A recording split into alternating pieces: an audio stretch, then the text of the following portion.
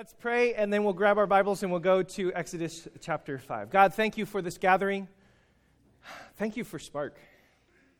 I bless you for all the men and the women and the children, for everybody who's gathered into this place, to bind our hearts and our souls together, to worship you, to honor you, to learn and to grow, and to bless each other by our presence and to be blessed by theirs.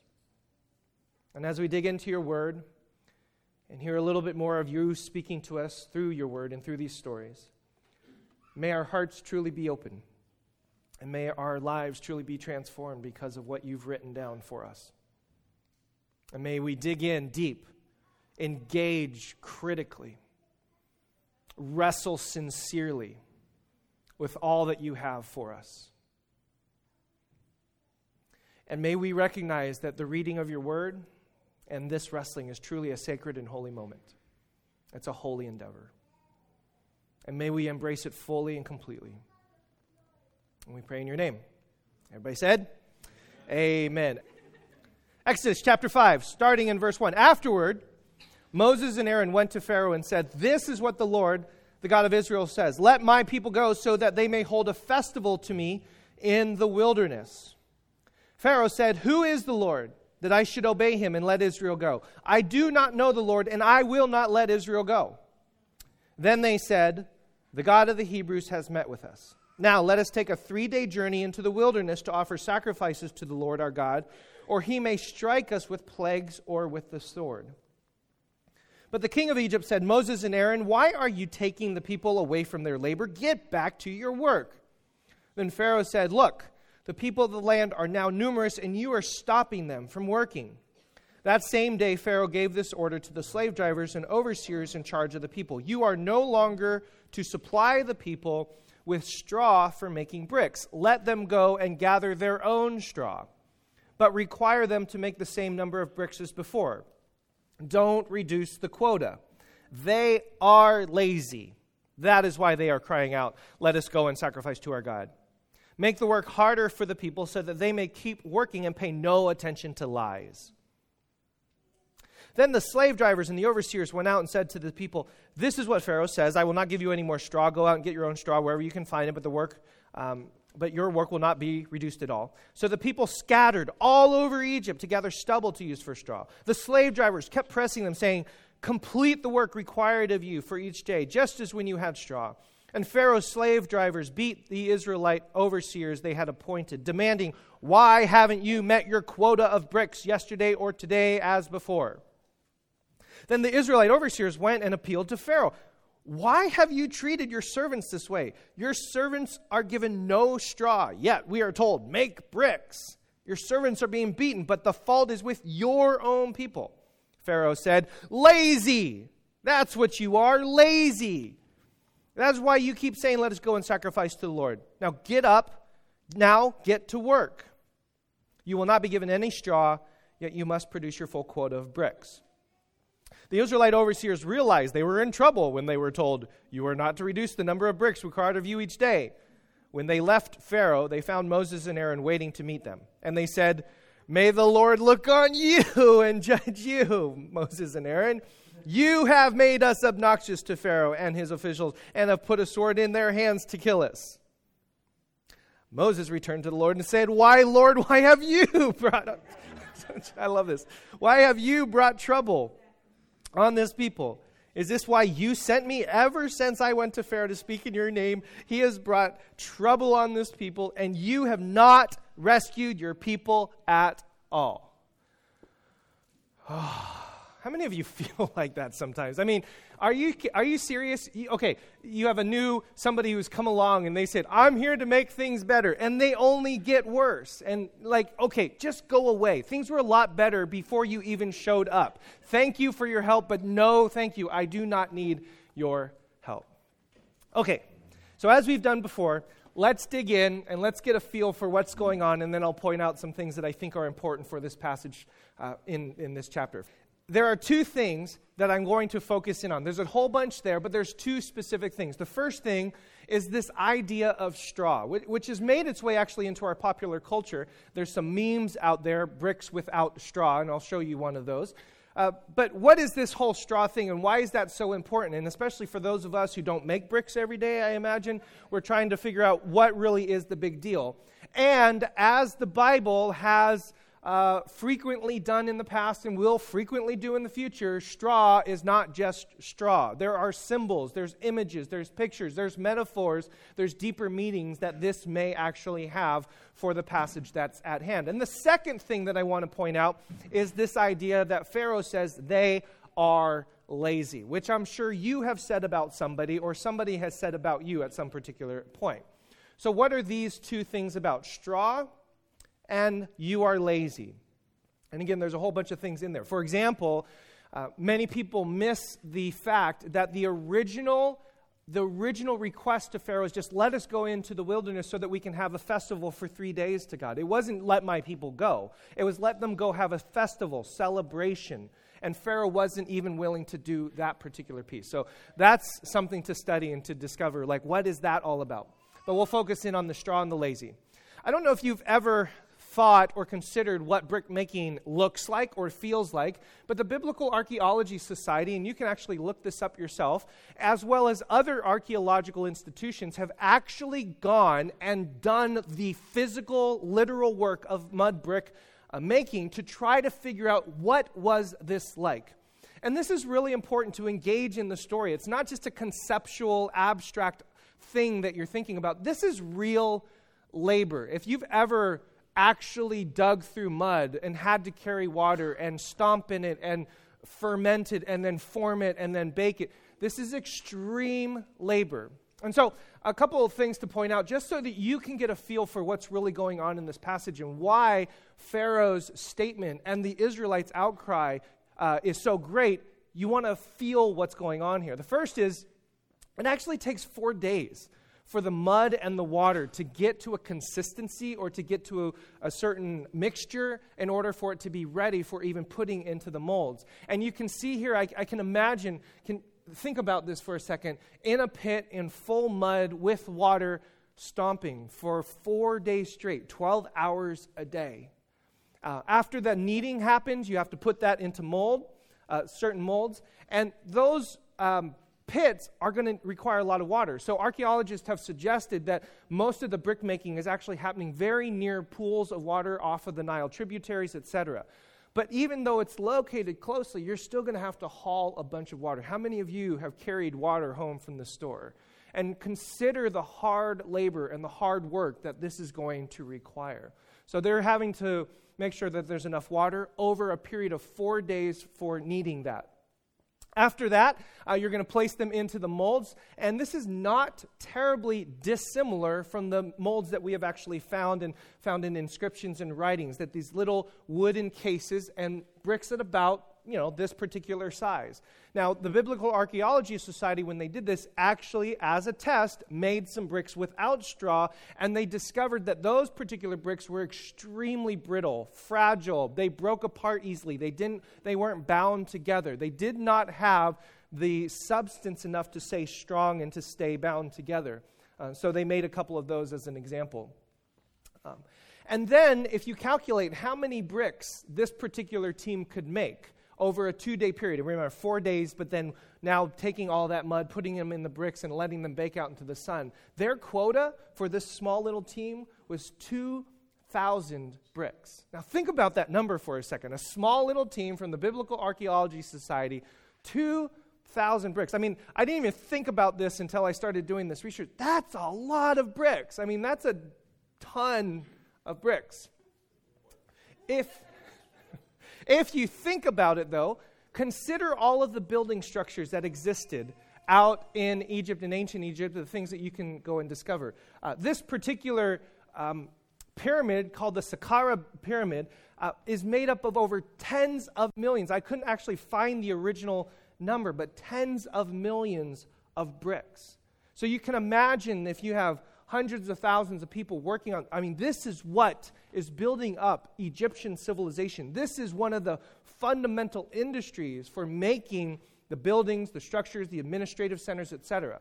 And in fact, some commentators regarding this particular passage and the bricks that they were making are saying exactly that they are saying that what the Israelites are doing is actually building administrative centers, palaces, homes, ranches, whatever you want to call them, for the upper class aristocracy of the Egyptian people. Remember, they are the slaves. So you're working in this mud, hours and hours on end, under the hot sun, carrying water, and you're making it for the people who live in these particular palaces. I share all this to just give you a sense of what kind of labor, what kind of hard work this is. And so later on, when it gets even harder, you start to have a real sense of the desperation that's happening to the Israelites. You're making us do this without straw. So all of that we've shared, there's some actual writings that you can look up regarding what was the reputation or what was the feeling or the sense of these particular people. In a piece of writing entitled The Satire of the Trades, we find this particular passage. The brick person is dirtier than vines or pigs from treading under his mud. His clothes are stiff with clay. His leather belt is going to ruin. Leather belt going to ruin. Entering into the wind, he is miserable. His sides ache, since he must be outside in a treacherous wind. His arms are destroyed with technical work. What he eats is the bread of his fingers, and he washes himself only once a season. He is simply wretched through and through.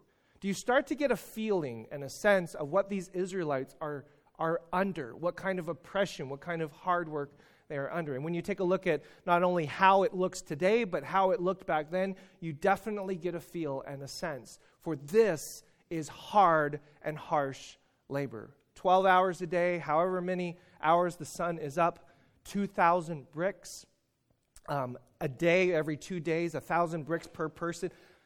Can you imagine what your body, what kind of toll that is going to take upon you? And then to add to that, the importance of straw and the idea that straw is being taken away. Now, what exactly is straw? Well, we have a couple, we have a couple inscriptions, first of all, that substantiate the numbers that Biblical Archaeology Society had. One of them, entitled The Leather Roll of 1274, dated to somewhere around 1279 BC, states that this guy, one of the 40 overseers of Ramses II, failed to deliver his quota of 2,000 bricks because the slaves could not gather the required amount of straw. So we have a piece of archaeological evidence that suggests that this was actually a fairly well-known idea. Number one, that straw was absolutely critical to this mud brick making. And number two, according to this piece, that the straw at times was not available, and as a result of that was diminishing the amount of output. Okay, what is the straw? Why is this important, and why is this in the passage? There's a couple things that I'd like to point out. Number one, it is the only organic material in the mud brick making. It's the only organic. You have water, you have the mud, you have the soil, etc. But straw is the only piece of organic material that is there. The second thing is that, like, if you know modern day construction, like rebar in cement, straw acts as a binding agent. Straw acts as some sort of infrastructure to make sure that the mud is kept together, so it's a part of a strengthening piece.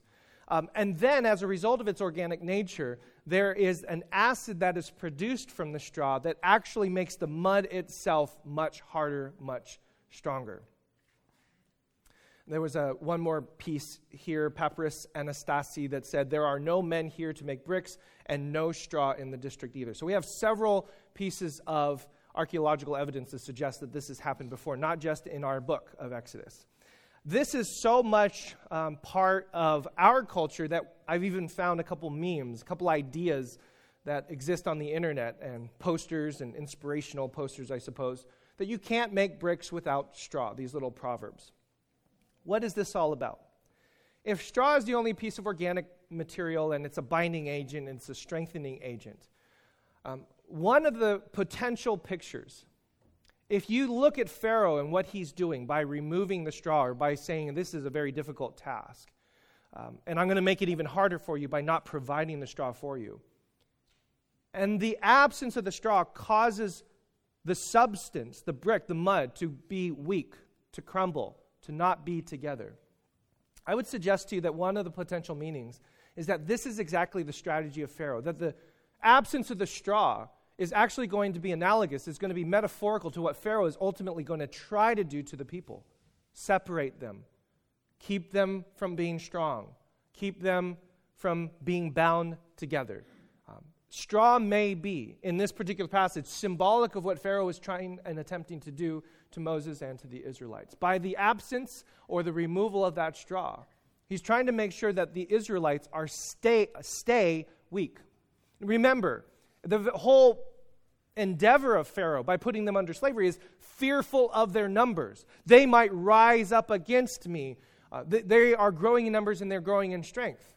And so by removing the straw, that might be a biblical picture, metaphor to say we want to weaken these people. Question, do you have anybody in your life who's trying to do that to you? Do you have anybody in your life who's trying to weaken who you are? Keep things from you that will ultimately compromise your integrity, compromise your strength, compromise the wholeness of who you are. Do you have somebody who's trying to treat you like a brick without straw and keep that straw from you? Again, these are some of the lessons or some of the pictures or the images that we can walk away from. And ultimately, Pharaoh's strategy, as Nahum Sarna puts it, his whole strategy is to demoralize these people, which ultimately happens. He's trying to remove any sense of hope, any sense of strength within them. He's trying to demoralize them. And again, this is a beautiful picture of the human behavior and activity I think all of us face at one particular time. And why does that happen? His power is being threatened. He's the king, he's the head of the household, and here are some people that are starting to push in a little bit on his power and authority. And as soon as he gets threatened, he wants to immediately turn that around and make your life miserable and make you weak. Challenge your integrity. This is a great human lesson for people that are in power. So number one, the straw. It may simply be that what is attempting to be happening, what is attempting to happen here through Pharaoh's actions, is to weaken the people. And I can imagine all of us at one particular point feel that someone somewhere along the way of our life is attempting to try to weaken us by the things that they say or the things that they don't say. But then it gets really real.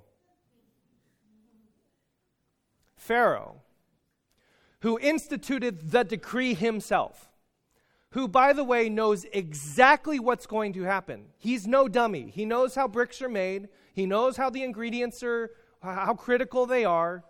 And he knows that this is hard work. He's living most likely in a palace built by the hard labor of the Israelites. And they come to him and said, "What are you doing? It's because of you that things are now getting more difficult, and now you're placing upon us the same requirements of quota, yet making things more difficult. What are you doing?" And what is Pharaoh's response? Does he take responsibility? Oh, gee, I'm so sorry about that. He calls them out and says, "You are lazy."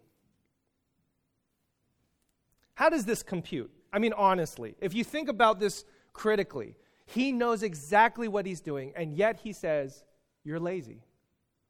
It happens twice, not only in verse 8, but it happens later on in verses 15 to 18. The Israelites come, they make this complaint, make bricks, etc., and Pharaoh says, "Lazy, that is what you are, lazy. That is why you keep saying, 'Let us go and sacrifice to the Lord.' Now, get to work." Commentators, both historical and contemporary, have made the observation that Pharaoh's ultimate complaint against the people, or his response to the people's complaint against him, is to do essentially a character assassination. Rather than objectively watching and recognizing what's really going on and seeing how you and I and we together can make things better, he ultimately performs what is known in social psychological circles, what I will call a fundamental attribution error. Now, what is a fundamental attribution error? It's also known as correspondence bias. Patrick Lencioni, who's a leadership and management guru, has written this in his book, The Advantage. At the heart of the fundamental attribution error is the tendency of human beings to attribute the negative or frustrating behaviors of their colleagues to their intentions and personalities, while attributing their own negative or frustrating behaviors to environmental factors. Did you catch that? Here's a couple examples of the fundamental attribution error that I think Pharaoh performs here. I searched on the internet, the joys of parenting. The joys of parenting. This is the first image that came up. The fundamental attribution error works like this. You're in the grocery store or at the library, at the school, and that child, not yours, somebody else's child, acts up or is really out of control or is really disrespectful and behaving poorly. And you think in your mind, what is wrong with those parents? Your child does the exact same thing, and you say, what is wrong with this child? Come on, how many of you ever done this? Let's just be honest. How many of you have been in a work situation or in an employment situation, and there is a coworker who is truly jacking things up for you, making things difficult, and your immediate thought is something is really wrong with them. They need psychiatric care, they need therapy, they need some sort of help. An attribution of their character, an attribution of their integrity, fundamentally against them. But if I were to then do the exact same thing, it's because of my boss, because of, that coworker, it's because of all sorts of other external factors. When I look at somebody else, I attribute their misbehavior, their delinquency to something intrinsic to them. But when I look at me, I contribute any of my misbehavior or delinquency to my environmental factors. How many of you have been on the road and go, that driver is nuts? And then how many of you have cut somebody off and go, if it wasn't for the dog and then I was trying to do this and just leave me alone. You have performed the fundamental attribution error. Somebody else is driving because they clearly have no clue what they're doing. I cut somebody else off because, the radio this, or I dropped my coffee, or my boss yelled at me. Environmental factors. Are you with me? Now let's get real. The fundamental attribution error works even in the most intimate of relationships, where we start to see the misbehavior or the dysfunction of somebody else, and we begin to attribute that person, my spouse, my boyfriend, my girlfriend, my child, oh my gosh, something is clearly wrong with them. But if I were to then look at my own behavior, I would attribute it to something is wrong with them, which is causing me to behave in this particular way. We perform this all the time, that we make negative attributions towards somebody's character, attitude. But when it comes to us, it's clearly because of environmental factors. Let's get really real.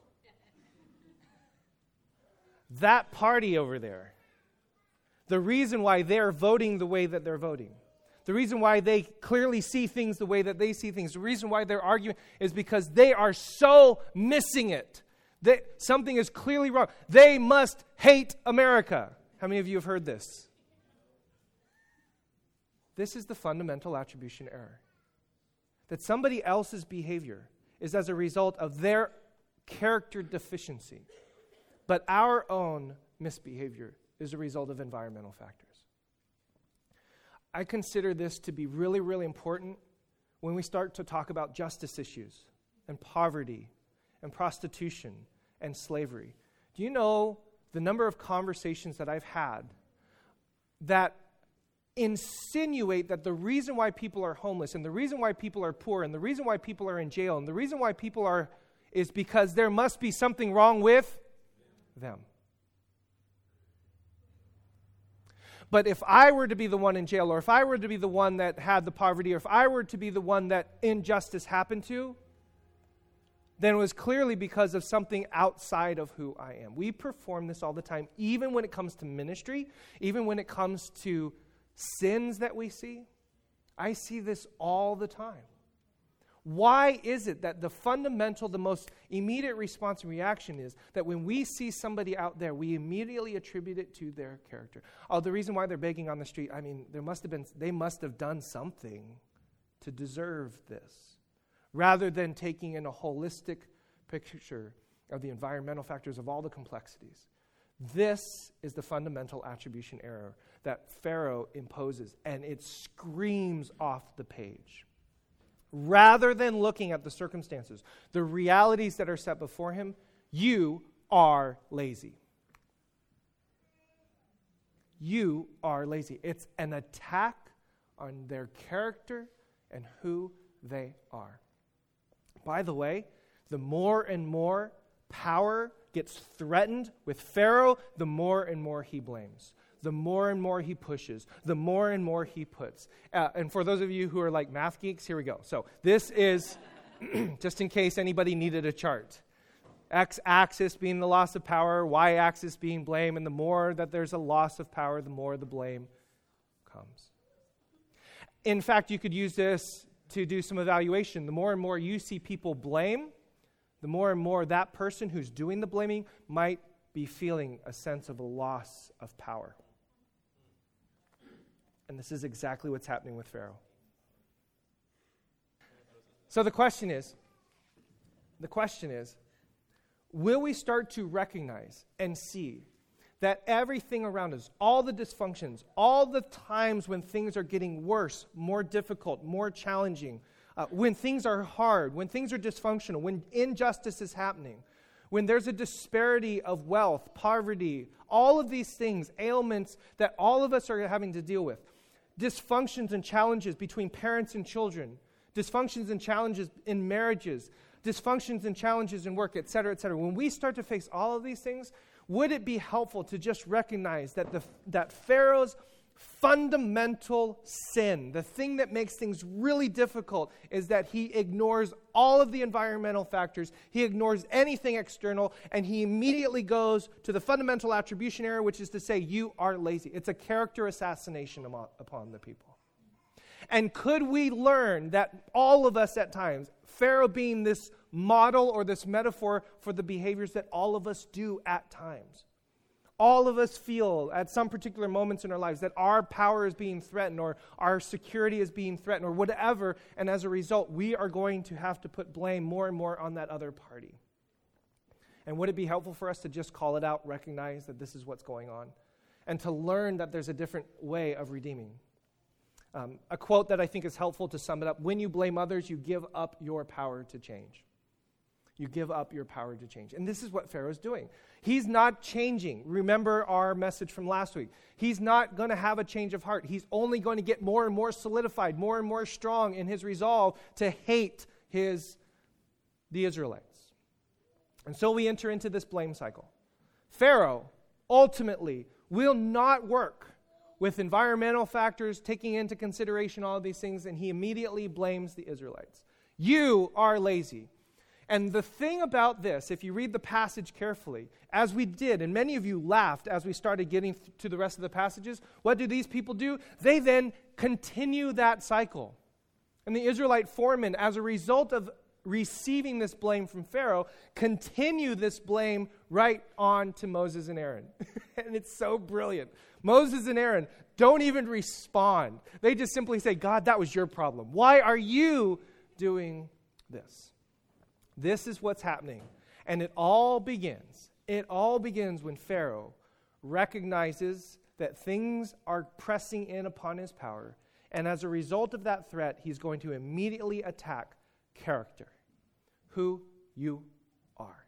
You are lazy. I love this little Peanuts cartoon. Why are you always so anxious to criticize me, says Linus. Lucy, I just think I have a knack for seeing other people's faults. What about your own faults? I have a knack for overlooking them. So, do we all do this? Yes.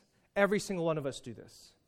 You're going to be in that car. You're going to be lying in bed next to your spouse. You're going to be working with your children. You're going to be at that place. You're going to be there. What's the solution? What's the answer? How do you respond? I love the scriptures, and I love who God is, because he responds to this little blame cycle in a brilliant way, which I think is written about in some of these other leadership books. Jim Collins, who's written Good to Great, talks about a concept known as the window in the mirror. The window in the mirror is the concept and the idea that when things aren't going right, do you, A, look out the window and blame the people, or do you, B, look in the mirror and look upon yourself and say, what can I do? Now, what's important about this is not to take on blame. It is the point of responsibility. How can I face this dysfunction or face this thing with me doing something in response that I can be productive, helpful, additive, add value, etc.? Window, mirror. The fundamental attribution error, window.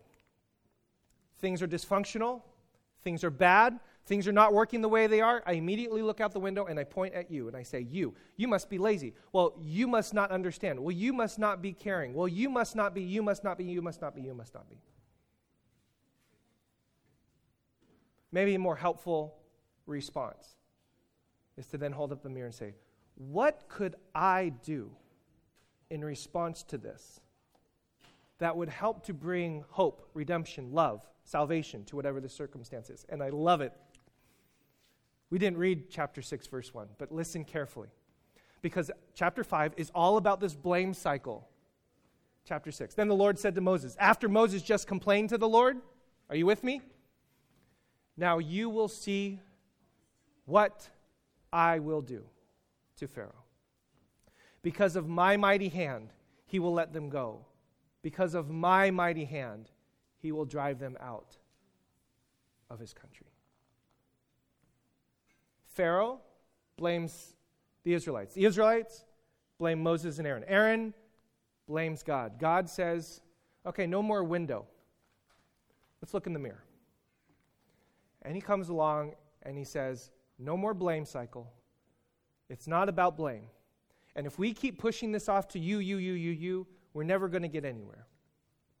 He says, look what I'm going to do through you, Moses. Look what I'm going to do in and through you. Look what I'm going to do through Pharaoh. And God's fundamental response to all of this dysfunction, he breaks the cycle of blame with a simple declaration, see what I will do. I am going to do something in this. I will act. I will take it upon myself as a responsible party to do something in response to this dysfunction. In other words, God held up a mirror.